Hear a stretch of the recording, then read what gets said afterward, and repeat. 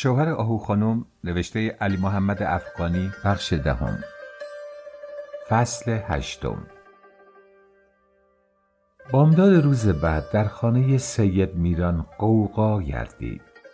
شاخ دو هوو به هم بند شد و تا همسایه ها آمدند با خبر شوند و به خود بجنبند. کار به جای باریک کشید. آفتاب کله درخت بید میان باغچه را که تازه شکوفه کرده بود طلایی نموده بود. گنجشک‌ها با ترس ناآشکاری که از برگشت زمستان و سرما داشتند روی شاخه‌ها جیک جیک کنند خود را آفتاب می‌دادند. ساعت 6 بود و آهو برای چای صبح خانواده جلو در آشپزخانه آتش می‌گرداند. این وظیفه‌ای بود که معمولاً به عهده هما، اما او برخلاف همه روزه هنوز از خواب بیدار نشده بود، یا شاید شده بود و مخصوصاً نمیخواست زود از رخت خواب بیرون آید.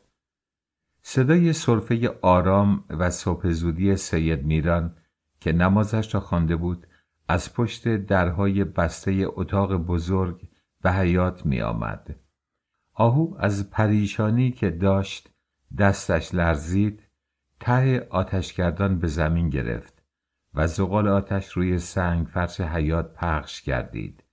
زن بی آنکه شتابی داشته باشد برای جمع کردن آن خم شد و چون دلش از بغض و کینه لبریز بود زیر لب غرید: حالا خیال میکنه من نمیدونم دیشب کجا خوابیده. خیال کرده وقتی از من قهر میکنه و دزدکی به اتاق اون میسره تا صبح پشت چشام باز میمونه.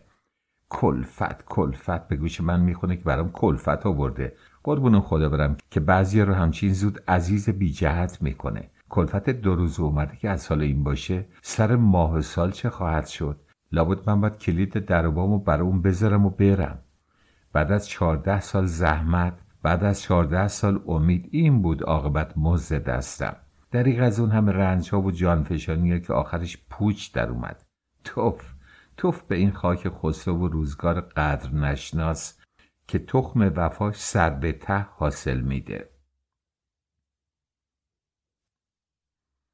دوباره مشغول گرداندن آتش شد. در این میان هما برای شستن سر و صورت از اتاق خود بیرون آمد. نیمه خوابالود و سبک حال بود. بی اعتنا به آهو لب حوض رفت و در حالی که با آب بازی میکرد به حرفای او که گزنده و نیشدار شده بود گوش داد. بالاخره پیش از آن که آب به صورتش بزند سرش را به سوی او کرد با لحن نیمه تند و پر اعتراضی که به ملاحظه همسایه ها و آبروی آهو کوتاه بود گفت: چی داری میگی تو؟ این گوشه کنایه ها رو به کی داری میزنی؟ هیچی خانم، به شما ربطی نداره. هما با حواس پرتی صورتش را شست و در حالی که از لب حوض بر میخواست به لحنی که جنبه شکایت داشت تا قصد دعوا گفت: پس به ننه خانم شلوپز ربط داره. حالا یه روز من نتونستم صبح زود از خواب بلند شم. آیا آسمون به زمین اومده؟ آیا راستی خیال کردی کنیز کمر بستت هستم؟ آهو نخواست جواب او را بگوید. از ترس دعوا تنش میلرزید. آتش را در سماور خالی کرد، دودکش را روی آن گذاشت و برای بیدار کردن بچه‌ها به شتاب به اتاق خود رفت. اما قبل از آن که کاملا به درون اتاق برود دم در ظاهر شد و گفت: نه خانم، من کلفت کمر بسته شما هستم. از این به بعد شما خانم و من کلفت. فاطمه زهرا برای شلخته ها و سلیطه ها که همچین زود عزیز بی جهت و همه کس شوهر میشن 2 رکعت نماز حاجت خونده. هما که از پله ها بالا رفته بود مکث کرد تا خوب بشنود چه میگوید.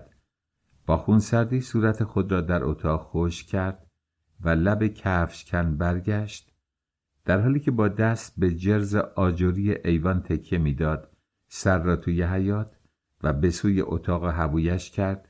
یک لحظه در چشمهای زن که هنوز در ایوان بود خیره شد و سپس مثل آنکه راز مگویی را فاش می‌سازد با اشاره دست گفت: میدونم کجات میسوزه. از حسادت میخوای به ترکی. این اولین حمله مستقیم و پوزکنده هما که کاملا مبارزه جویانه بود البته برای خانم بزرگ نمیتوانست ناگوار نباشد.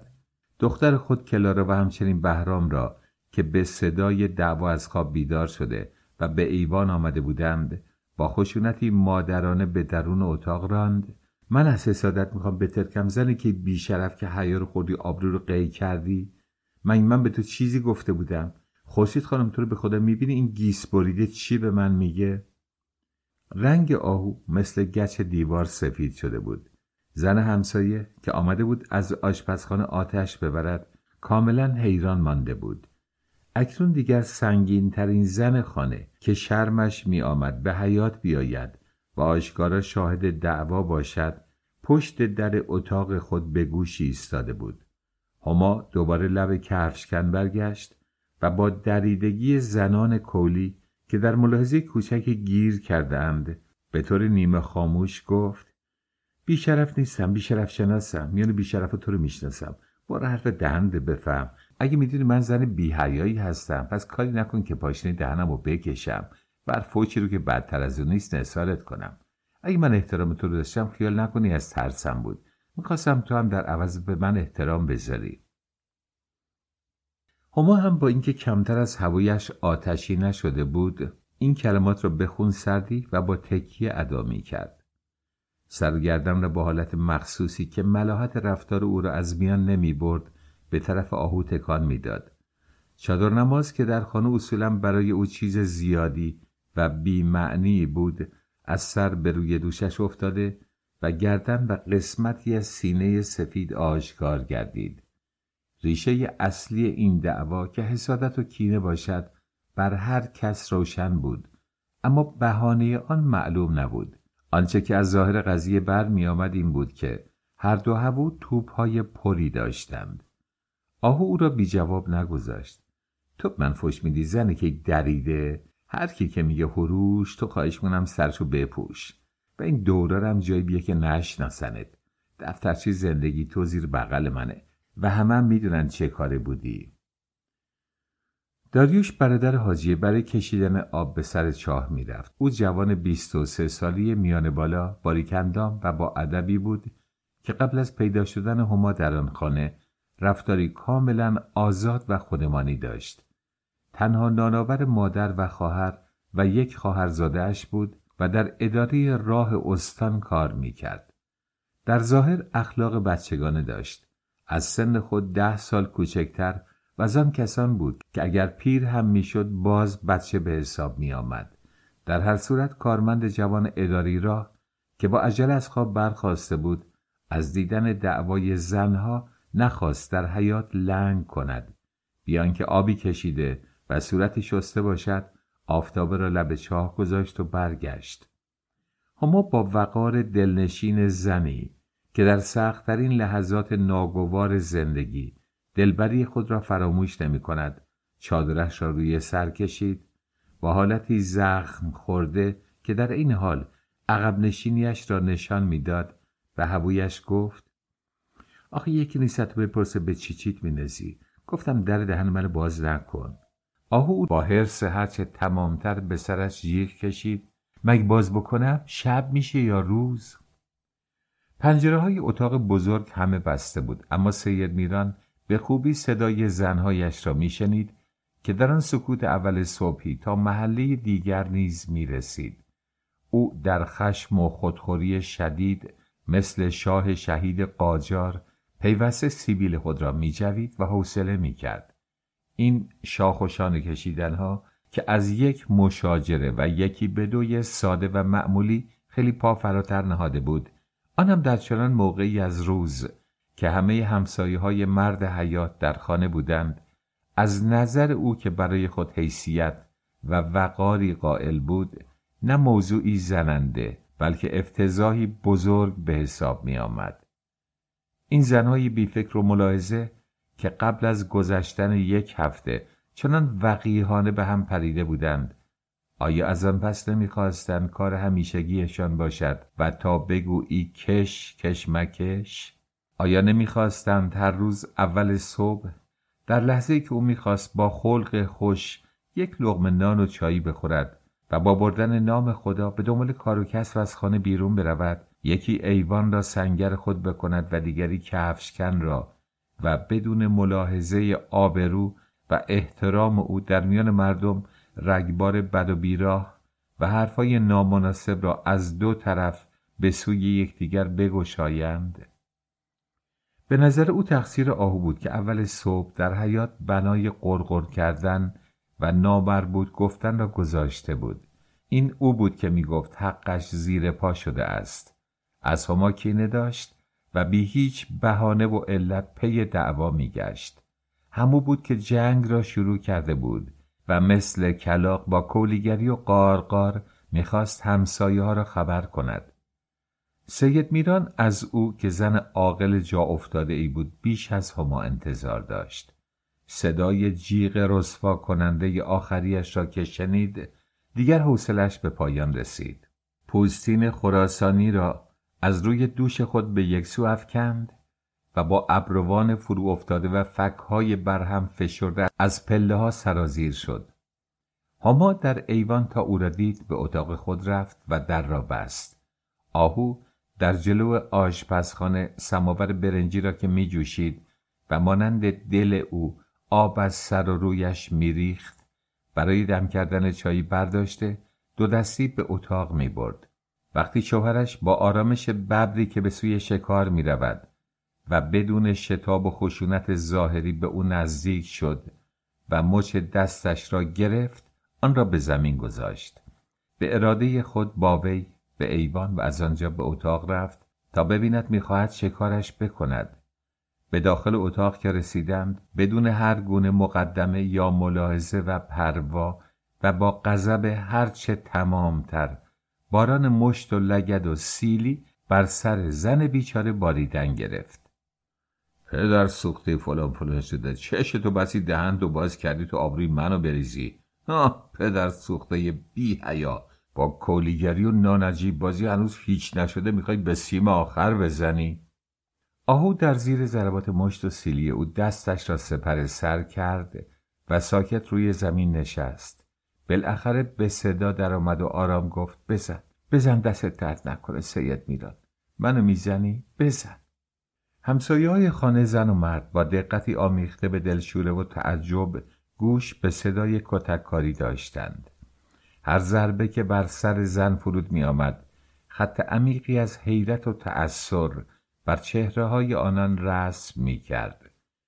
حیرت اینان نه از آن لحاظ بود که محیط صلح و صفا را در خانه به هم خورده می دیدند، بلکه از این لحاظ بود که بعد از سالیان دراز می دیدند آهو خانم، یعنی زنی که تا آن زمان ملکه بلا منازعه خانه بود و کمترین شکایتی از زندگی نداشت، هدف بزرگترین حقارت‌ها واقع می‌گردید. آنجا در همان خانه هر ماه دست کم یک بار زن و شوهری که در اتاق بغل دالان می‌نشستند، یعنی خورشید خانم و آقا جان، با هم جنجالی داشتند که آرامش خانه را تا حدودی به هم می‌زدند. به این ترتیب که مردک کج خلق دست زن و همچنین بچه‌های خود را می‌گرفت و بی صدا به اتاق می‌برد. در را از داخل می‌بست، کمربندش را باز می‌کرد و از دم یکی یکی همه را به باد کتک می‌گرفت. صدای گریه مخلوط و دست جمعی آنها از درون، داد و بیداد و جزع و فزع خاله بیگم و عروس و نواهایش از بیرون صحنه غم‌انگیزی به وجود می‌آورد که برای همسایه‌ها در عین حال خالی از خنده نبود.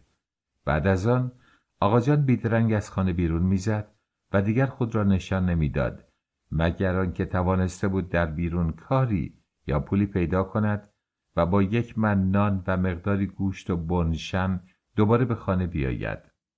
زن و شوهر آنگاه صرف نظر از آنچه میان آنها گذشته بود آشتی می‌کردند تا کجا که باز روزی موضوعی پیش آید و کتککاری از سرنو آغاز شود.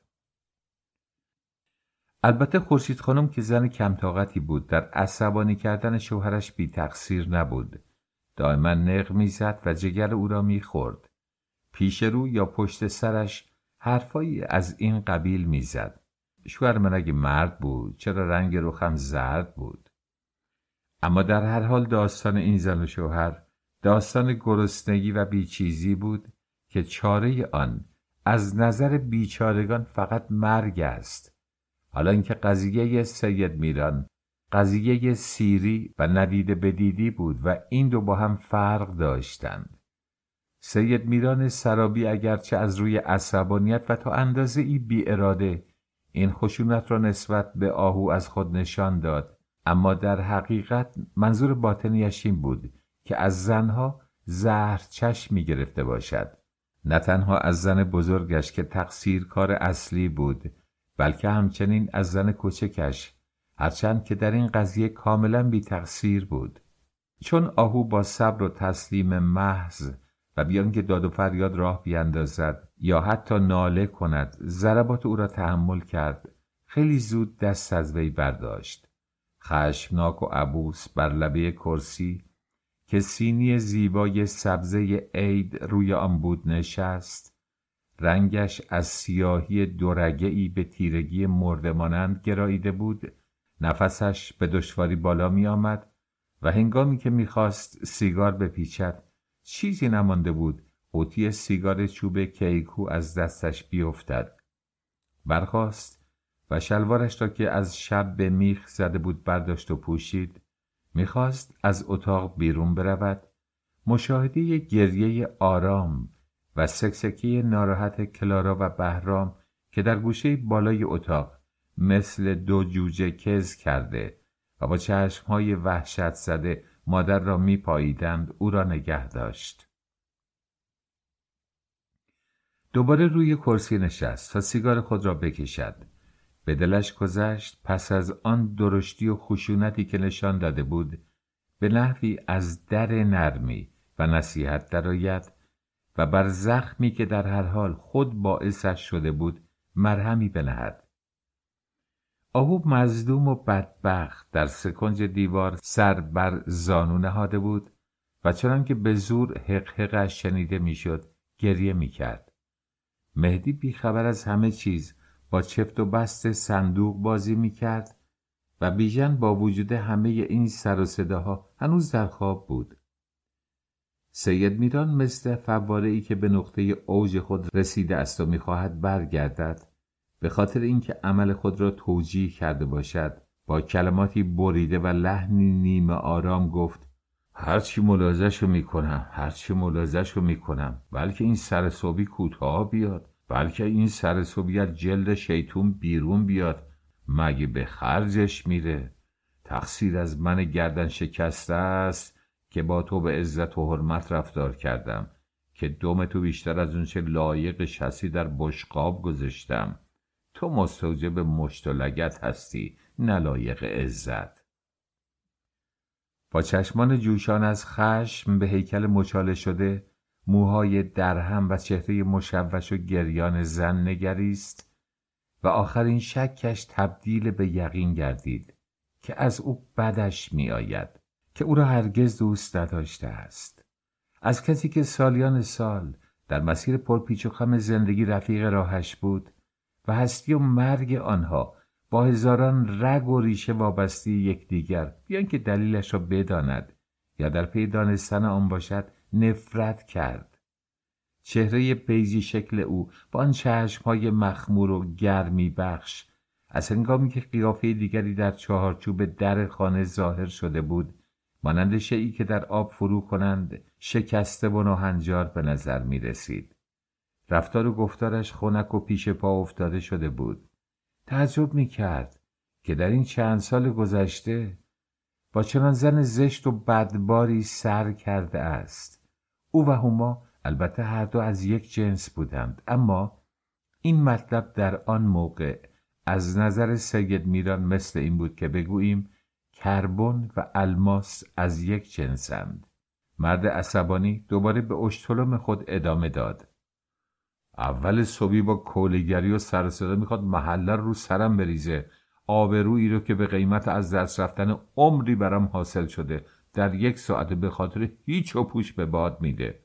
تو برای من والله از دشمن بدتری.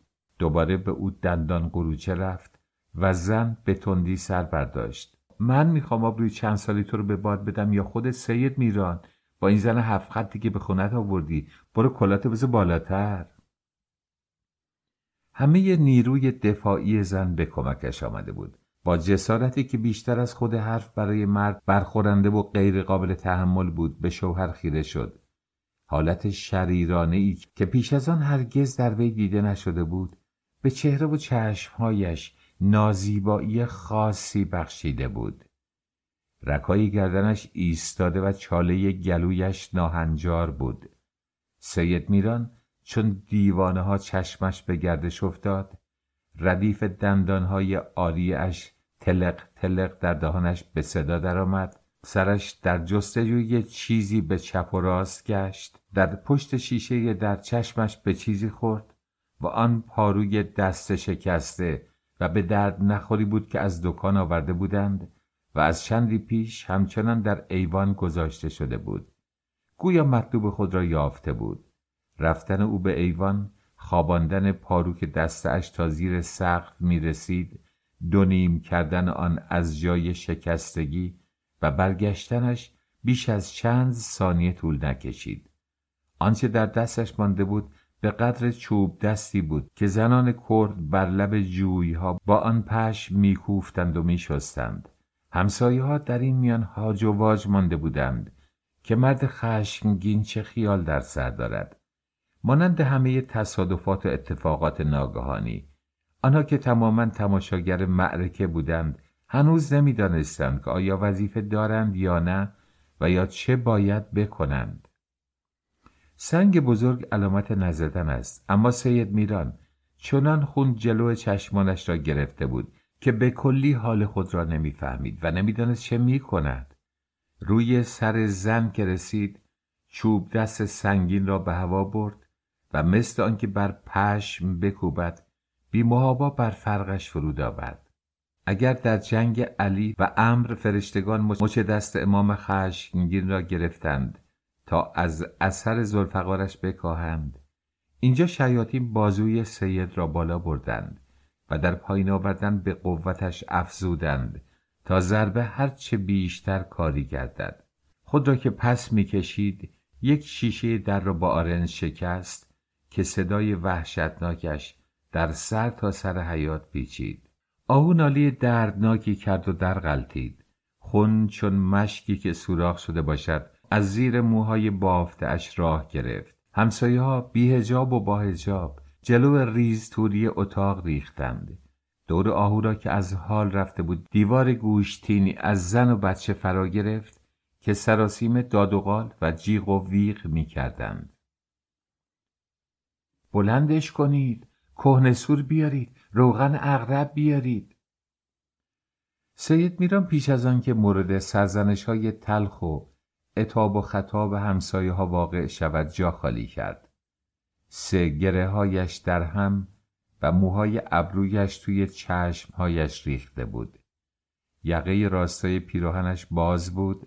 سر زانوی شلوارش، همان شلواری که یک بار در خانه کوچه صنعتی با آتش سیگار سوخته بود، بیان که هیچ متوجه شده باشد، در اتاق به جایی گرفته و پاره شده بود. او به طور یقین هرگز دلش نمیخواست کار به این جور جاها بکشد و حالا که کشیده بود. خشم و دلخوری وی چنان بود که هیچ احساس موافقی نسبت به مظلومیت زن در خود سراغ نداشت. نه از کرده‌اش پشیمان بود، نه دلش برای او میسوخت. بیان که صبحانه‌ای خورده باشد، پیکر خونالود زن را که البته میدانست فقط سرش شکسته است برای همسایه ها گذاشت و از در خانه بیرون زد. سرش از شدت عصبانیت و اثر سیگارهای پیاپی که صبح ناشتا کشیده بود درد آمده بود. برای آنکه در کوچه و بازار چشمش به آشنایی نیفتد، به یکی از قهوه‌خانه‌های پست و ناشناس شهر پناه برد. از این طرف حاجی خانم با حول و شتاب کهنه‌ای را که روی طناب میان حیاط افتاده بود زیر کبریت گرفت، خاکسترش را جمع کرد و به اتاق آمد. بیوه جوان برای اولین بار در خانه بدون چادر نماز دیده میشد. پیراهن بنفش به تن و چارقد خال مخالی به سر داشت. در چهره گرم و گیرنده اش دلسوزی و تأثری عمیق که در آن لحظه منعکس کننده همه جور و جفاهای خودخواهانه مردان نسبت به زنان در طول نسل‌های گذشته بشری بود خوانده می‌شد. همسایه‌ها هنوز در فکر فرستادن کسی به دنبال روغن عقرب بودند که زن ارمنی، همسایه دیوار به دیوار خانه آنها که مسلمانان کوچه همینطوری به اسم مادام صدایش می‌زدند، به حیاط وارد شد. از جیغ و ویغ و جوش و جلای زنها احساس کرد که برای همسایه بی آزارش میباید تصادف یا حادثه ناخوشایندی رخ داده باشد. این زن ساده و بی تکلف که موهایش را از پشت در دستمال میبست و همیشه در لباس آشپزی بین خانه و سر گذر در آمد و شد بود، به علت اکراهی که در برخوردها از مسلمانان میدید، اگرچه این اکراه چندان پیگیر نبود، با آنها آمیزش نداشت. 3 سال بود به این کوچه آمده بود. همسایگی دیوار به دیوار خواه نخواه میان او و آهو نوعی آشنایی دورادور که برای خود در عین حال محبت آمیز بود به وجود آورده بود. شوهر یا کوب، کارگر فنی شرکت نفت ایران و انگلیس، مرد کوتاه قد چاق و چله و پشمالویی بود که مانند همه مردهای ارمنی خوب مانده بود. مادام ارمنی در این موقع که برای کاری به آنجا رفته بود، دختر 7 ساله اش ساتیک را نیز همراه خود داشت. دختری بود مانند عروسک‌های پشت جعبه آینه، سفید و زیبا، ظریف و با لباس‌هایی آنقدر تمیز و قشنگ که گویی مادرش با شکفته شدن اولین گل‌های بهاری همان روز صبح از میان باغچه پیدایش کرده است. گردنی چون شاخ گل، دهانی کوچک و دندانهای ریز و مرواریدگون داشت. مجموعه هیکل ظریفش چون حب نبات ترد و شکننده و دوست داشتنی بود. مادام ارمنی پسری نیز داشت به نام شورا که در همان مدرسه بهرام و 1 کلاس بالاتر از او درس می‌خواند تا چشمش به آهو افتاد که خون از سرش جاری بود و زنها برای یافتن روغن عقرب دست و پای خود را گم کرده بودند درنگ ننمود. با زبان شکسته فارسی و لهجه ارمنی این جمله را گفت و یکسره برگشت: حالا شما صبر، روغن عقرب لازم نه. با شتاب و بی آنکه برای دخترش به پشت سر بنگرد به خانه‌اش رفت و ظرف 3 دقیقه شیشه کوچکی را که محتوای دوای قرمز بود با مقداری پنبه برداشت آورد. زنها به او کوچه دادند، پیش آمد و با اطمینان و مراقبت یک پرستار آزموده پنبه تمیز را آغشته به دوا کرد، موهای سر زن را به دقت پس زد و به همه جای شکستگی مالید. پارچه تمیز خواست و آن را چپ و راست محکم بست. وقتی کارش تمام می شد و کنار می کشید، با مختصری احساس شرم از بیان ناقص خود گفت: من آمدی از مشهد میران خواهش کرد. یک آسیاب خوب به ما گفت 2 خروار آرد 8 خان لازم. آنگاه با اشاره به آهو به علامت تعجب سر و دستش را تکان داد. حاجیه در همان حال که کمک میکرد تا آهو کت خونالودش را بیرون آورد، باز با اشاره گفت: این خانم با چوب شوهر بزن. ابروهای ارمنی بالا رفت. خیلی بد. آهو به کمک زنها زیر کرسی به رخت خواب تکیه داد. ارمنی روی قالی کنار دیوار نشست. دخترش در ایوان بود که در این موقع بدون شرم و حضور به اتاق آمد و به همه زنها نگاه کرد. وجود زیبا و تر و تمیزش در آن خانه از بس بیگانه بود که هیچ یک از حاضرین جرأت نکردند به او ابراز محبتی بکنند. حاجیه گفت: مادام مسلمان خیلی بد. شوهر این خانم 2 زن گرفت. 2 انگشت خود را نشان داد. تعجب ارمنی بیشتر شد. شما راست گفت، من حالا ندانست. پس آن دگر کجا رفت؟ حاجیه که ظاهراً دیلماج جمع شده بود به سمت مقابل حیاط اشاره کرد. آن دگر آنجا در اتاق خودش. مادام ما میگوییم تنبان مرد که 2 تا شد به فکر زن نو میافتد. مادام ارمنی با علاقمندی گردن کشید تا بلکه زن گفته شده را که گویا موجود عجیبی بود در آن سر حیاط ببیند. چیزی ندید. یک لحظه با حیرتی تمام به سرتاپای این ماجرا اندیشید، ولی نتوانست ابراز همدردی کند. آهو از سرشکستگی و غم تبسم وارفته‌ای نمود. صفیه بانو که در ایوان با سماور از حال رفته ور میرفت، جلو در اتاق ظاهر شد و اضافه کرد: این خانم 15 سال آزگار در خونه شوهرش جانفشانی کرد. وقتی اونو گرفت همچین بود. انگشت سبابه خود را لیسید و برمنی نشان داد. بعد از 4 شکم بچه و رنجها و خونبدلیها، حالا که از سنگلاخ گذشته و به زمین هموار رسیدم، حالا که دوران سختی رو پشت سر گذاشتم، بچه ها دور برشون گرفتن و تازه اومدم بفهمم زندگی یعنی چه. این مرد بی‌وفا رفته شریک ناجنس دیگری آورده و مثل آینه دق روبروی اون گذاشته.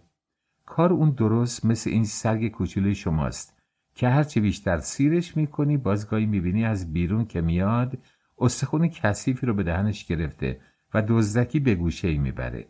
ای کاش اینها به قدر همون سگ وفا و حیا داشتن که جانفشانی ها یک انسان اینطور پاداش نمیدادن.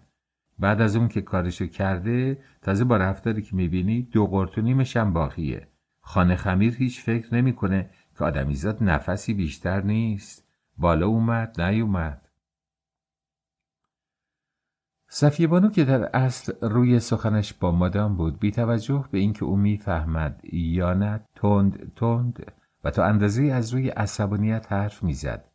ارمنی مقصود کلام پیرزن را درک کرد، اما چون نتوانست جوابی بدهد خاموش ماند. از بیزبانی خود و اینکه در جمع زنهای بیگانه‌ای بود که همه به او توجه داشتند خجلت کشید. با تبسمی نازآلود به کلارا و بهرام نگاه کرد. این 2 با آنکه روز کاملا بالا آمده بود هنوز به مدرسه نرفته بودند. در پناه کرسی نزدیک مادر کز کرده و چشم به او دوخته بودند. در جمع زنها سکوت کوتاهی شد و در همین موقع بیژن چشم از خواب گشود. وقتی که برخاست و نشست، از دیدن زنها و بچه‌ها و اتاق پر جمعیت ولی ساکت و مادرش با آن سر و روی بسته و شکل غریبی که به خود گرفته بود، به یاد روزخوانی‌های هفتگی خانه افتاد. به خواهرش رو کرد و این جمله از دهانش بیرون آمد: میمی عاشق شده؟ پس چرا روزه نمیخونه؟ از این حرف خوشمزه شلیک خنده سکوت را شکست.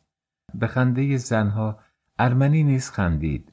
لبهای خشک آهو به نشانه تبسمی از هم جدا شد و با بیحالی سر دندان سفید کرد. اما رگ گردنش تیر کشید و نالید.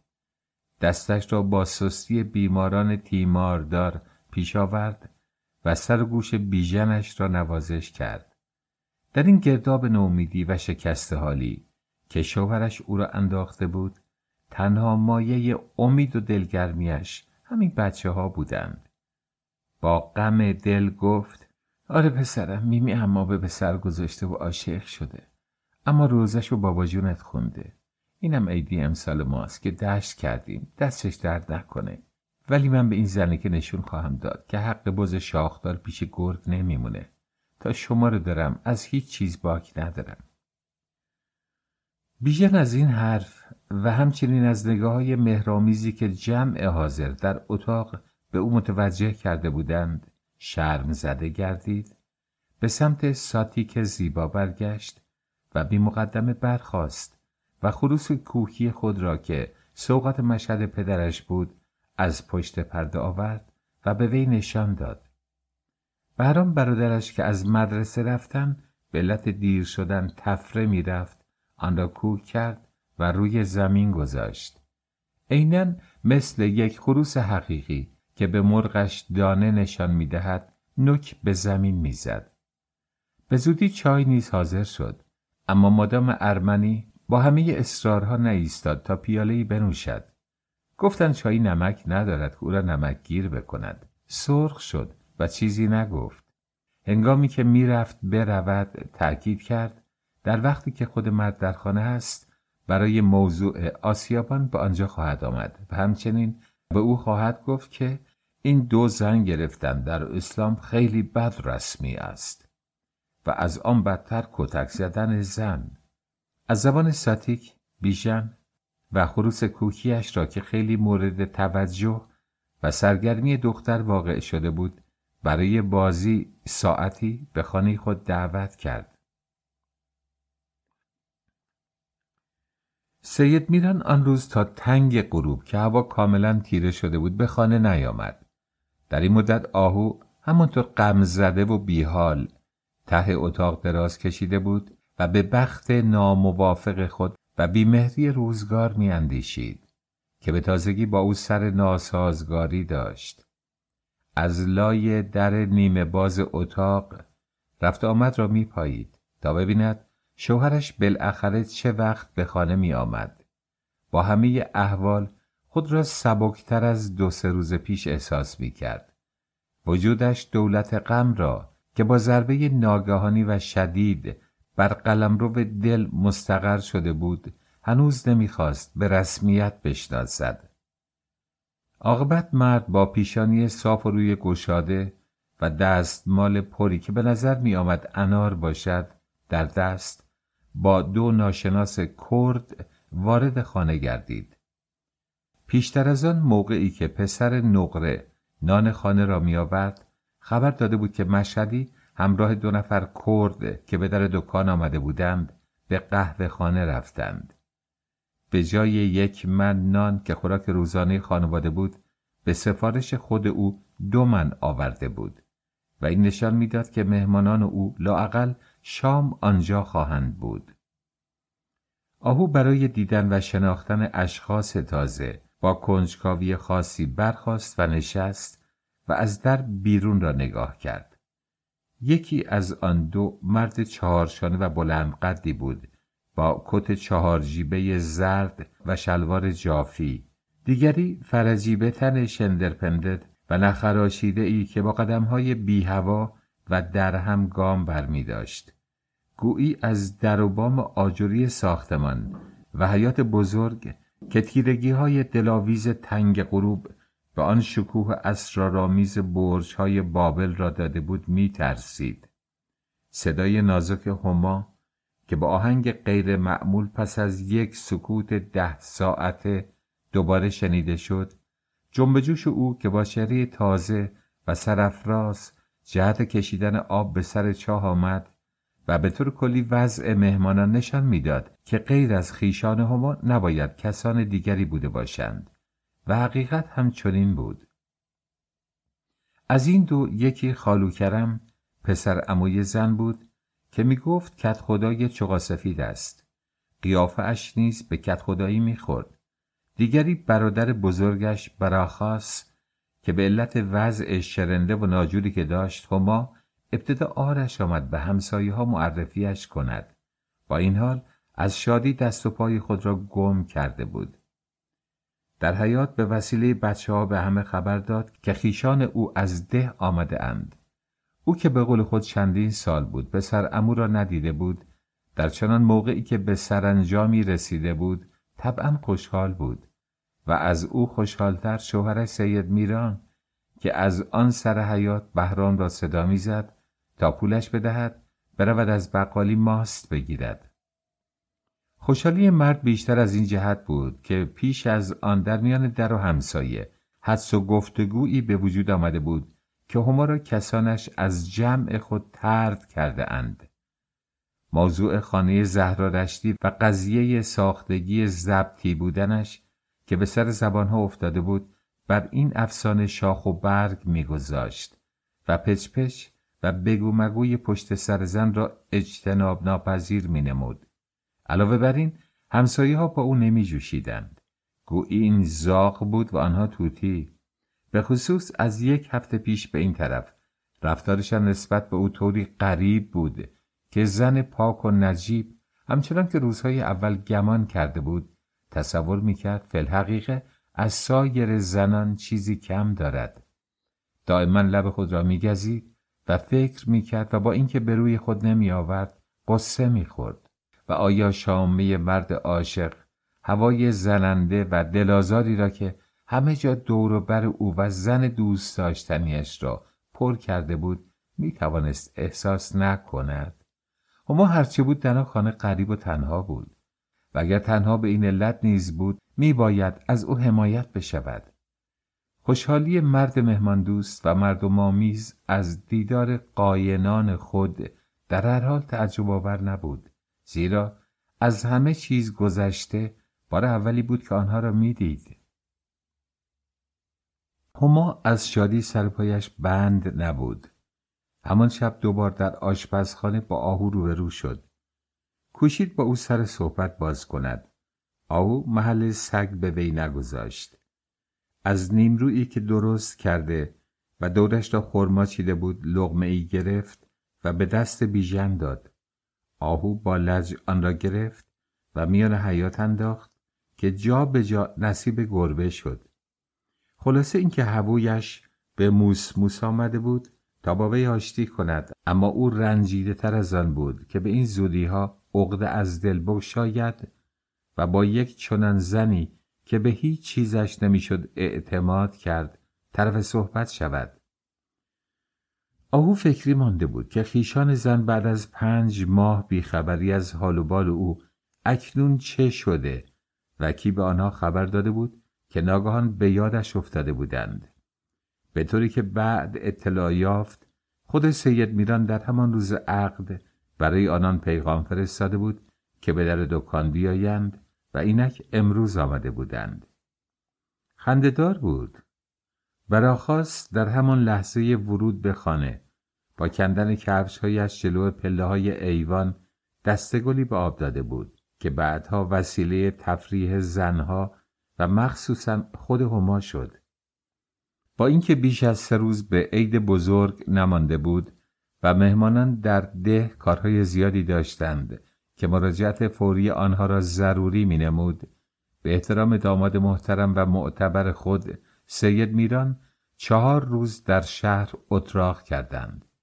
در این مدت روز یا شب آنها ساعات خود را همه دور هم در اتاق بزرگ می‌گذرانیدند. شام و نهار و صبحانه را آنجا می‌خوردند و فقط وقت خواب از همدیگر جدا می‌شدند. هما و سید میران در مهمانخانه می‌ماندند. پسرعمو و برادر به آبدارخانه می‌رفتند. با آنکه هوا کمی سرد بود و در اتاق بزرگ منقل برنجی را آتش می‌کردند، هما گاهی هر 3 در رو به حیاط را باز می‌کرد. پرده‌های عزیزی را که با عشق و امید سرشار او به زندگی و سعادت خانوادگی دوخته و زینت بخش اتاق پذیرایی شده بود کنار می‌زد. سماور ورشو را آتش می‌انداخت، می‌نشست و برمی‌خاست، می‌گفت و می‌خندید و با سر برهنه روی فرش‌های کاشی از این ور به آن ور جولان می‌داد. پس از آن خشونت ناهنجار و بی سابقه، آهو پیش خود فکر می‌کرد که شوهرش از روی خوی مردی و عصبانیت کاری کرده است و به زودی در صدد دلجوییش برخواهد آمد، به خصوص که ایام عید و شادمانی عمومی نیز در پیش بود و مرد اگر خودش نمی‌خواست ضرورت و احتیاج ناگزیرش می‌کرد که بیاید و لااقل پیکان را از زخم بیرون بیاورد. اما برخلاف انتظار زن رنجیده خاطر، در حالتی که هوویش می‌کوشید دل او را به دست آورد، سید میران همچنان نسبت به وی کم التفات و بی اعتنا بود. وقتی از دالان قدم به اندرون حیاط می‌گذارد، اصلاً به سمتی که اتاق او واقع شده بود نگاه نمی‌کرد ببیند آنها چه می‌کنند.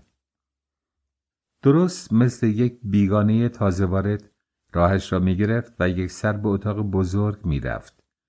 آهو از روی ناحق کتک را نوش جان کرده بود. نوبت قانونیش پایمال شده بود. اکنون گویا چیزی هم بدهکار بود. مردی که خود مرتکب جور و جفا در حق زنش شده و جلو چشم همه او را خونین و مالین کرده بود، انتظار داشت این یکی برود و از او پوزش بخواهد. آیین خودکامگان همیشه چنین بوده است. آهو به خوبی این را می‌دانست. دلش می‌خواست میزد و 2-3 روزی مریض بستری می‌گردید و می‌دید که آیا او بر بالینش حاضر می‌شد احوالش را بپرسد یا نه. به همین منظور یک روز صبح برفای میان باغچه را کنار زد. چنگی از آن برداشت خورد و مقداری نیز در یک کاسه به اتاق آورد تا روی سینه خود بگذارد و سینه پهلو کند. اما هر چه کرد جرأت این کار را در خود ندید. این چه آزمایش ابلهانه و خطرناکی بود که می‌خواست بکند و اولین لطمه اش جز به خود و فرزندانش به کی می‌رسید؟ بدیهی بود به هیچ کس. او مده همسر ژازان نبود که چون شوهرش قصد گرفتن دختر شاه کورنت را داشت، مانند او بچه‌های عزیز خود را سر ببرد و به این وسیله از هوو و شوهر انتقام وارونه بگیرد. روز آخری که به فردایش خالو کرم و براخاس خداحافظی می کردند، به مصلحت دید و رأی همسایه ها و همچنین به ملاحظه آداب انسانیت و برای آنکه فردا جای حرف و گله‌ای باقی نمانده باشد، آهو زخم سرش را گشود، 4 قد به سرش بست و به اتاق بزرگ رفت و با اقوام هما که هرچه بود بالاخره مهمان بودند احوال پرسی و خوشوبش کرد. موقعی از روز بود که آنها تازه نهارشان را خورده بودند. هما پشت سماور ورشو نشسته بود و با روی گشاده و لب خندان برایش چای ریخت. سید میران شوهرش بر سر خلق بود و با خویش‌های تازه یافته خود طوری اختلاط می‌کرد که گفتی 100 سال دوری آنها را کشیده است.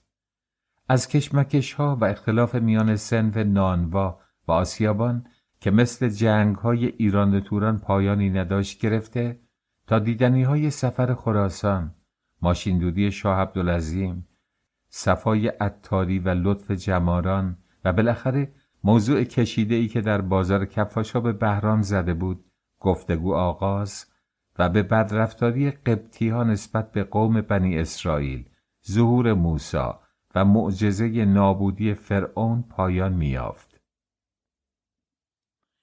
سید میران موقعی که هم صحبت چیز فهم و با معرفتی به طورش می‌خورد، بیش از هر زمان دیگر خصوصیات نیک خود را منعکس می‌کرد. همچون خوانین ثروتمند و اهل دل لور کلاهش را جلو سر می‌گذاشت، آستین‌ها را بالا می‌زد، برق خوشنودی از چشم‌هایش می‌جست و ردیف دندان‌های سفیدش با صمیمیت و گرمی مطبوعی که خالی از لطف نبود به تبسمی شیرین و دعوت کننده دیده می‌شد. گاه چهره‌اش خود به خود می‌شکفت، گاه ابروانش به نشانه تصمیم و اراده سنگین می‌گردید. با دست گفته‌های خود را همراهی می‌کرد. در حرکاتش نشانی از پهلوانی از دست رفته و نجابت ذاتی دیده می‌شد. مخاطب خود را هر کس که بود، دوست یا دشمن، بچه یا بزرگ، با صمیمیت بیش از حد دوست می‌داشت. وجودش از کینه خالی و از گذشت لبریز می‌گشت. از این نقطه نظر آهو به اخلاق شوهرش خوب آشنایی داشت. زیور مرد دیدنی‌ها و شنیدنی‌ها و کرده‌های افتخارآمیز اوست، به شرط آنکه بتواند به نحو مطلوب آنها را به بیان آورد و این خصوصیت در کمال زیبایی خود نزد سید میران درخشندگی داشت. خلاصه این که مرد او آن روز بعد از ظهر حقیقی تر از هر زمان دیگر آنجا نشسته گرم گفتگو بود. از دیدن او اول کمی اخم کرد، ولی خیلی زود فراموشش گشت و رشته کلام قطع شده را دوباره به دست گرفت. آهو در میان نفرت و خشم سوزان خود از او خوشش آمد. اگر کسی در اتاق نبود بیشک می‌دوید روی زانویش می‌افتاد. بر بازوهای ورزیده و پرپشم او بوسه می‌زد. آنها را از اشک گرم خود تر می‌کرد و از گناه نکرده‌اش پوزش می‌خواست. اتفاقاً خالو کرم نیز چنان که برمی آمد آدم خوش صحبت و معاشرت کرده ای بود. با چشم و گوش و لب به گفتار مرد گوش میداد و سخنانش را با جمله‌های تشویق کننده ای از قبیل می‌فرمایید، فرمایش می‌کنید، آفرین و دیگر اصوات خوشایند تصدیق و تأیید می‌کرد. گردن فرو افتاده، چشمان پرهیزکار و دستهای همیشه روی همه این مرد 45 ساله به خوبی گواه بر این مدعا بود که او باید اصولاً آدم متین و مؤدبی بوده باشد و غیر از این نبود. خالو کرم با هر کس طرف صحبت می شد، بچه یا بزرگ، زن یا مرد، با چنان ادب و احترامی گوش فرا می داد یا آغاز سخن می کرد که گویی در حضور ارباب ده خود می باشد. اگر می گفتند ماست سیاه و قیر سفید است، هرگز مخالفتی از خود نشان نمی داد. فقط به اندیشه فرو می رفت که نکند آنها راست می گویند و او تا آن زمان اشتباه می کرده است. اما این ظاهر امر بود و آنچه به نظر بیننده می رسید. خالو کرم در عین حال مرد صاحب رأی پخته و با تدبیری بود که فروتنیش از بزرگ منشیش چیزی کم نمی کرد. صورت گرد و آفتاب خورده ای داشت که با چشمای درشت سالم، پیشانی گرهدار و بینی گوشتالو مشخص می شد و ترکیب آن مجموعاً از پرکاری صاحبش حکایت می کرد. مانند اغلب دهاتیان اصیل بلند بلند حرف می زد. صدایش زمخت و از بیخ گلو بود که هنگام گفتگو گویی می غرید. وقتی موضوعی را بیان می کرد قیافه اندیشناکی به خود می گرفت که آدم دلش می خواست گفتش را باور کند. اما خودش یک بار به دوستانش گفته بود هر وقت من روی مطلبی قسم خوردم بدونی که حقیقت طور دیگری است. یکی از خصوصیات برجسته این مرد که در نظر سید میران او را دوست داشتنی و قابل معاشرت می کرد آن بود که هرگز به میل خود از مسائل کوچک و کم اهمیت زندگی صحبت نمی کرد. آن امتیازات ظاهری یا باطنی که وجود خالو کرم را به عنوان یک مرد قابل و با وجود مشخص می کرد هیچ یک در براخاس برادر هما دیده نمی شد. آدم کم حرف و بیازاری بود که حتی با گوش فرا دادن تنها نیز نمی توانست داخل در صحبتهای جمع شود. موهای سرش را از دو طرف گذاشته و از وسط یک پارچه با تیغ تراشیده بود. با سیبیل ازبکی آویزانش قیافه نخراشیده و غلط اندازی داشت که با ماهیت پخمه و آرامش جور در نمی آمد. اگر 1 ساعت یا 1 سال در گوشه نشسته بود و کسی او را طرف صحبت نمی کرد هرگز لب از لب نمی گشود و وقتی بر حسب ضرورت کلمی بر زبان می راند از کوتاهی چنان بود که راه هر گونه ادامه کلام را بر همصحبت خود می بست. با این همه به نظر می آمد که او در میدان اندیشه پهلوان زبردست‌تری بود. تصادفاً در همان روز که به شهر آمده بود در وسط خیابان رئیس دژبان کلاه نمدیش را برداشته بود تا سر بدشکلش را به معرض نمایش بگذارد و اگر همراه سید میران نبود به طور حتمی فرجی تنش را نیز از دست داده بود. در گرماگرم روزگارانی بود که دولت با سختگیری هرچه تمامتر نقشه وسیع متحدالشکل کردن لباسها را دنبال می کرد. تابلوی مغازه‌ها نیز از کلمات یا حروف بیگانه پاک می شد. خزینه حمام‌ها تبدیل به دوش شده و ملت در آستانه ترقی بود. مغزهای متفکر جامعه و رهبر بزرگ با فخر تمام بر این عقیده بودند که اگر دانه را قبل از کشت بجوشانند 1 به 100 حاصل می دهد و به انتظار یک کشف عالمگیر بر سر پاتیل هیاهو می کردند. آنطور که از صحبت‌های آن روز در اتاق بزرگ برمی آمد، کدخدا به سید میران قول داده بود که در فرصت مناسب چند خرواری گندم از چغاسفید یا آبادی‌های حول و حوش آنجا برایش سبز خر کند. در ده آنها که به طور خرد مالکی اداره میشد، به رعیت تقاوی نمیدادند. روی این اصل سید میران که علاوه بر نانوایی خود یک پا معامله‌گر بود، اگر هنگام بذرافشانی 100 من گندم به کسی میداد، میتوانست در فصل خربن برداری به جای آن 2 خروار بگیرد. احساس نوینی دل آهوی بیکس را در هم فشرد. اقوام هما با صحبت‌هایی که می‌کردند منظره درخشانتری از یک آتیه سعادت بخش را جلوی روی شوهر کاسبش می‌گستردند. با این خویشان تازه یافته‌ای که همه جور حاضر به خدمتش بودند، از این قرار او در ده پایگاه محکمی یافته بود. این به خودی خود بد نبود، اما افسوس که میخ هما محکمتر میشد. هنگامی که قالوکرم به قصد ده میخواست خانه را ترک کند، فراموش نکرد تا برود از آهو اجازه بخواهد و با وی خداحافظی بکند. آنجا در جلو ایوان به او گفت: آهو خانم، هما برادرزاده منه، اما در اینجا من اون رو به رسمیت نمیشناسم. کدبانوی اصلی خانه و صاحب حقیقی شمایید. هما لایق جفت کردن کفشای تو هم نیست.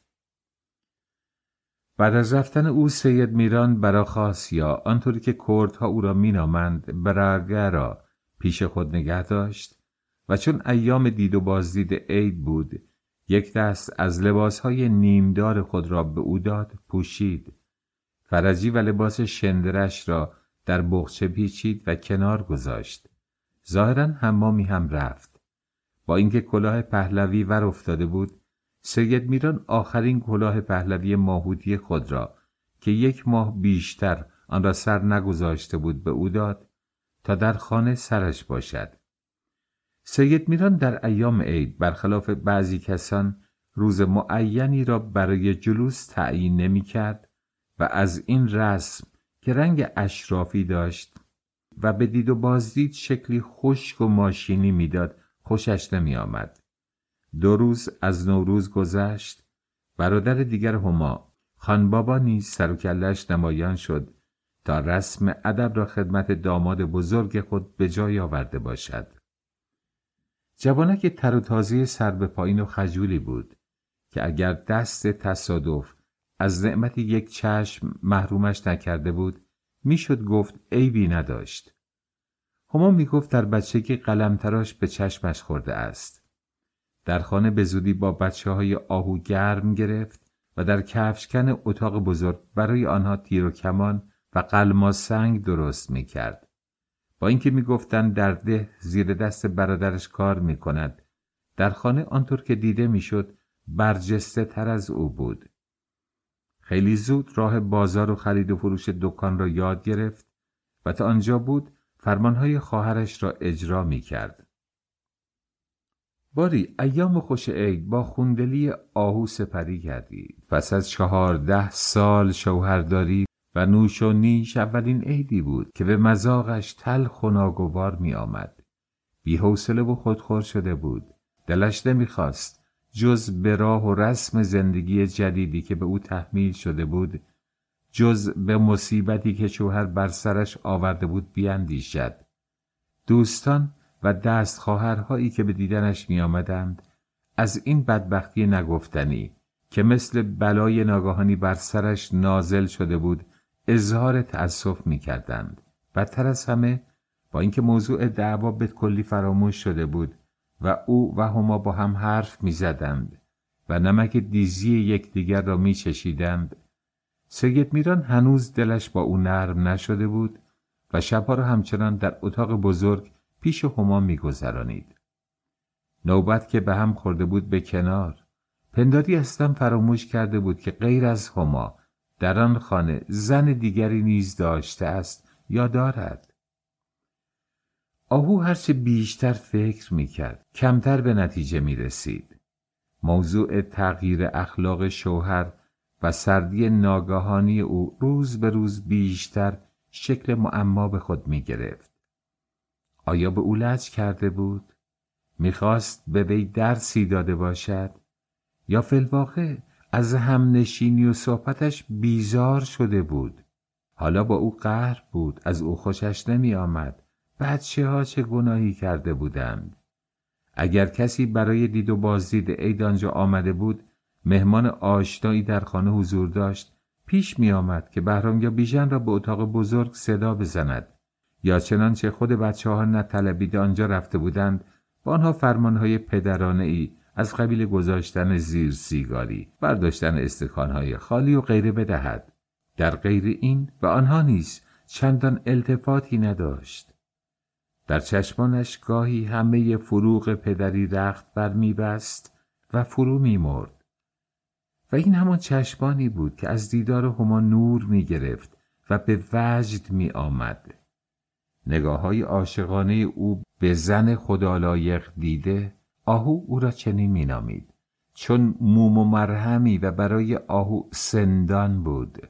به این ترتیب آیا زن ستم دیده می توانست خونسرد بماند و غصه نخورد؟ وضع او با سابقه تلخ و شیرین و جانفشانی هایش در خانه شوهر شبیه آدم صالحی بود که پس از مرگ از جلو میزان عدل الهی سرفراز و روسفید رد شده باشد، اما دژخیمان دوزخ بیان که گوششان به هیچ گونه فریاد بدهکار باشد، 4 دست و پایش را گرفته باشند، سنگین و سبک بکنند تا عوض بهشت به قعر جهنم پرتاب کنند. آن فرشته مغضوبی که در قصص و روایات می گفتند همان او بود. هر جا می نشست با اندوهی تلخ که بیخ گلویش را می فشرد درد دل می کرد. آخه چه خطایی کرده بودم که مستوجب این بیمهری باشم؟ 15 سال آزگار مثل یک روز تو خونه زحمت نکشیدم، یک کشناس نبودم، یه دختر حبه نبات و 3 پسر کاکلزری برش نیوردم، اجاقم کور بود، قدمم بد بود، شل بودم، کور بودم. آخه چه عیبی داشتم که این زنو به سرم گرفت؟ چه رفتار سبک یا بی اطاعتی کرده بودم؟ کدوم رازشو فاش کرده بودم؟ کدوم قانونشو زیر پا گذاشته بودم؟ آخه چه خلافی از من سر زده بود که بخواد اینجوری جامو به دیگری بده و دماغمو بسوزونه؟ ایام عید در اثر موقعیتایی که پیش آمد، شوهرش 2-3 بار با او حرف زد، اما با لحنی زورکی و تا اندازه ای از روی بیزاری.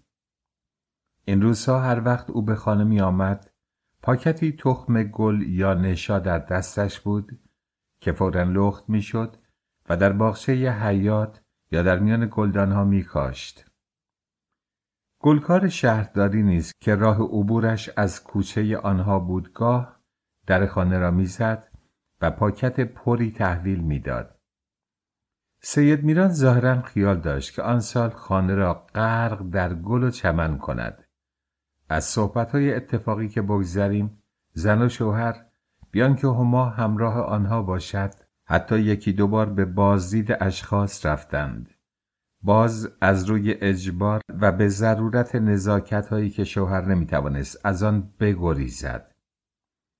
میرزا نبی که در حرکت به خراسان عجله داشت، چند بار موضوع را به دوستش یادآور شده و چون دیده بود امروز فردا می‌کند و وقت مناسب از دست می‌رود، زنش را برداشته و بیخبر عازم گردیده بود. این مرد اصولاً در هر کارش بی سر و صدا بود. سید میران قولی را که به آهو داده بود البته از یاد نبرده بود، ولی بهتر می‌دانست به روی خود نیاورد. او روی هم رفته نسبت به همیشه سرخلق‌تر و بشاشتر بود، اما سردی و سنگینیش در مورد آهو همان بود که بود. هنگام صحبت با وی پلکایش را می‌بست و رویش را بر می‌گرداند. نگاه‌های مهرامیز و نوازش کنندش را با خونسردی مردی که قلبش را از سرب ریخته باشند بی جواب می‌گذاشت. آیا از جفایی که به او نموده بود شرم داشت در چشمش نگاه کند؟ یا اینکه مهر هما چنان در رگ و پی جانش چنگ انداخته که هرگز نمیخواست و نمیتوانست به دیگری بنگرد و بیندیشد؟ یک چنین چیز غریبی تا آن زمان نه کسی دیده و نه شنیده بود. شوهرش شب خوابیده و صبح که برخاسته بود تغییر ماهیت داده بود. با پیدا شدن زنی جوانتر حق صحبت چندین و چند ساله و جان من و جان تو را فراموش کرده بود. مهر و محبت، وفا و دوستی و حتی انصاف را یک بار زیر پا نهاده بود. کلماتی که شب پیش از دعوا از پشت در اتاق شنیده بود مثل زنگی شوم همیشه بغل گوشش صدا می کرد. نمیخوام صدای نفسشو بشنوم. از دیدنش چندشم میشه. وقتی که با اون هستم روحم زندونیه. این کلمات خاری در جانش شکسته بود که هیچ سوزنی حتی اگر دست طبیبانه خود سید میران بود نمیتوانست بیرونش آورد. اندیشه خالی آن قلبش را چاک چاک میکرد. آیا دروغ بود؟ خواب و خیال بود؟ و او با پای برهنه خود در تیرگی شب تا پشت در اتاق آنها نرفته بود؟ با گوش خود این کلمات را نشنیده بود؟ کلماتی که هوویش را شیر کرد تا صبح همان روز با جسارت و بی آزرمی هرچه تمامتر به او حمله کند. هر لحظه که زیر چشمی در خطوط سیمای مردی که آن همه به مردانگیش ایمان داشت دقت می کرد، مثل آنکه کسی با ضربه نامرئی میان ابروهایش میکوفت، یکه میخورد، چشمش سیاهی میرفت، چنین مینمود که در وجود مرد خود جوهر دیگری را کشف کرده است. جنایت آشکار را میدید، اما ذرات روحشان را قبول نمیکرد. برای او باور کردنی نبود که عشق یعنی مسلمترین سعادت و حق طبیعیش که آن همه دلبسته آن بود این چنین پوچ از آب درآید، مانند یک سکه گم شدنی و مثل تکه‌ای زمین قابل انتقال به غیر باشد. در میدان حریف خود مانند کشتیگیری که در لحظه پیش از آغاز مسابقه خون دماغ بشود احساس ضعف و هراس می کرد. تغییر ناگهانی سید میران و رفتار عجیب او همچون رگبار شدیدی از تگرگ در فاصله زمانی ناچیزی همه شکوفه‌های شادی و یادبودهای شیرین زندگیش را بر زمین ریخته بود. زندگی گذشته آنها، نوشها و نیشها، آرامشها و نگرانیها، رازها و دلبستگیها، چیزی که در طول 14 سال او را به شوهر و شوهر را به او جوش داده بود، با یک چرخاندن کلاه دگرگون شده بود. برای او تا آنجا که از روحیه و اخلاق شوهرش اطلاع داشت، یک چنان بی‌وفایی و سهل است بی‌صفتی نه تنها برخلاف انتظار بلکه اصولاً غیر قابل فهم بود. نمیتوانست بگوید که سید میران اصلاً از روز اول به او بی‌علاقه بوده است.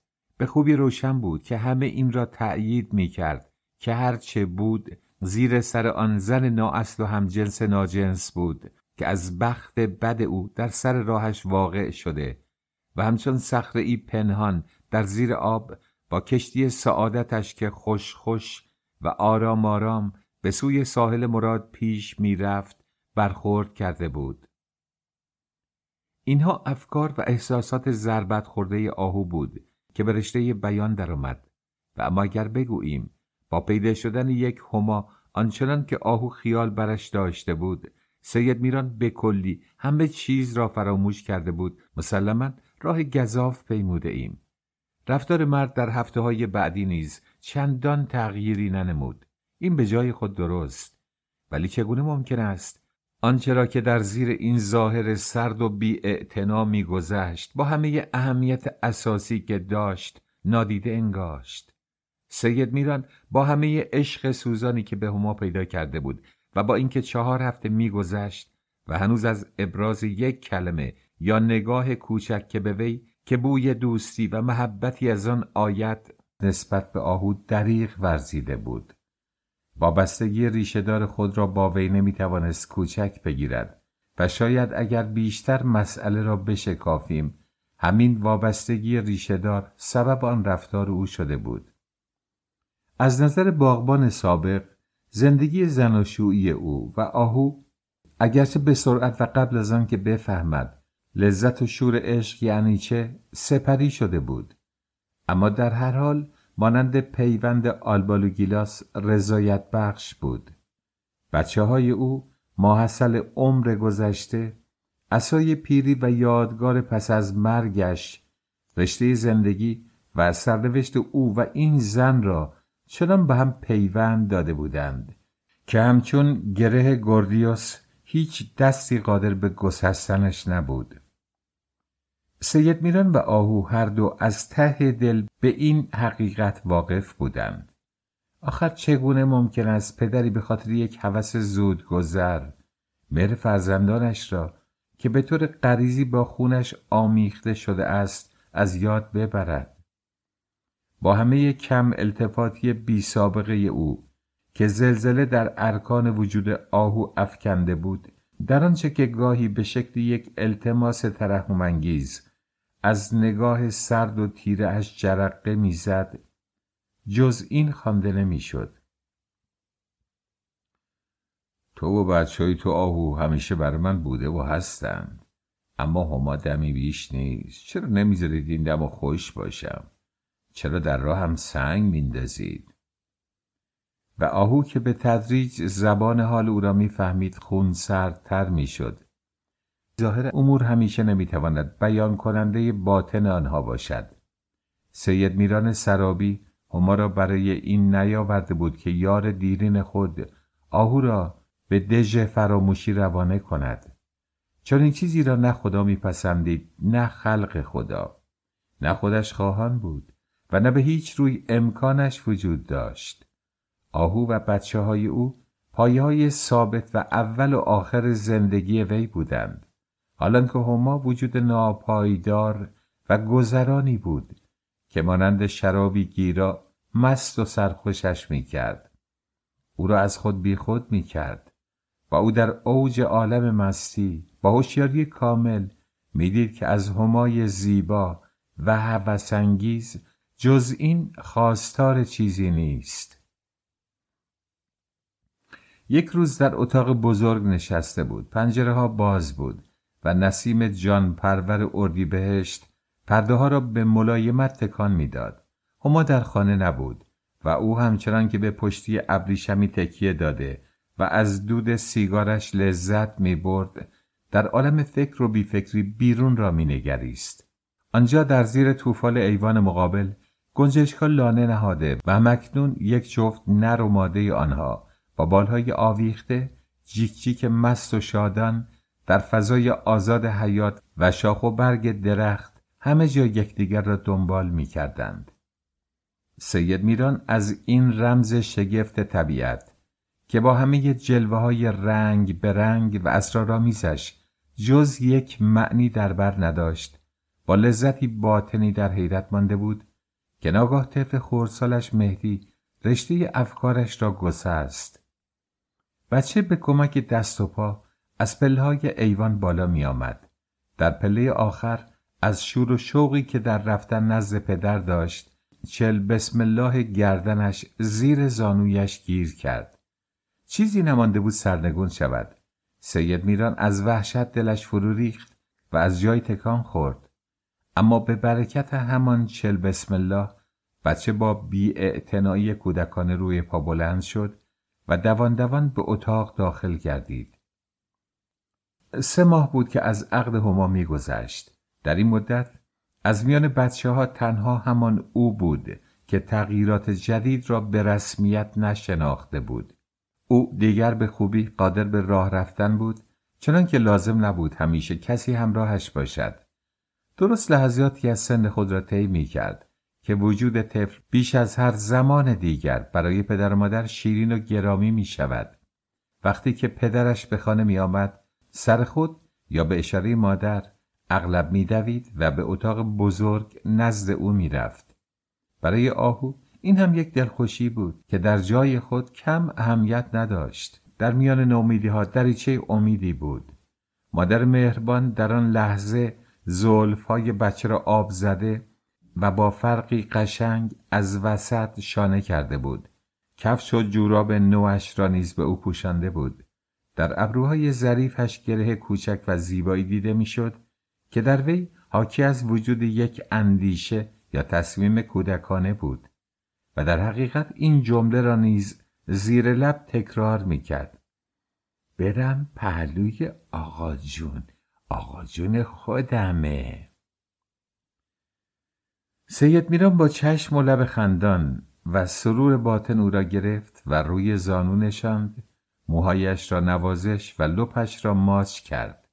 مهدی او را نگاه کرد و با لفظ بچگانه خود که فهمش برای پدر کمی دقت لازم داشت پرسید: آقا جون تو من دوست نداری؟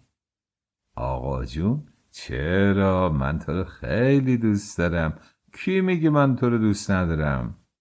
بچه ابروهایش لرزید، نگاهش را برگرداند مثل آنکه خواست چیز دیگری بگوید و نتوانست یا فراموشش شد. سید میران با لذتی پدرانه و در این حال حیرت آلود به دهان او نگاه کرد تا ببیند چه میخواهد بگوید. بچه به جای هر چیز از روی زانوی او پایین آمد، انگشت دستش را گرفت و کشید تا او را با خود بیرون ببرد. این به جای فکری بود که در مغز کوچک وی میگردید و به زبان نمی آمد: چرا به اتاق ما نمی آیی؟ سید میران فوراً به دلش الهام شد، فهمید که مادر طفل به زبانش گذاشته است. خندید اما اشک در چشمهایش جمع شد. بعد از کربلای عباس ریش سفید و میرزا نبی، بچه بی زبان را به شفاعت فرستاده بود. دانست که در چند ماه گذشته کار خوبی نکرده است. بچه را بغل کرد و به اتاق آهو رفت. عصرش با هم به دیدن میرزا نبی و هاجر که از زیارت مشهد بازگشته بودند رفتند و آن شب دوباره نوبت برقرار شد.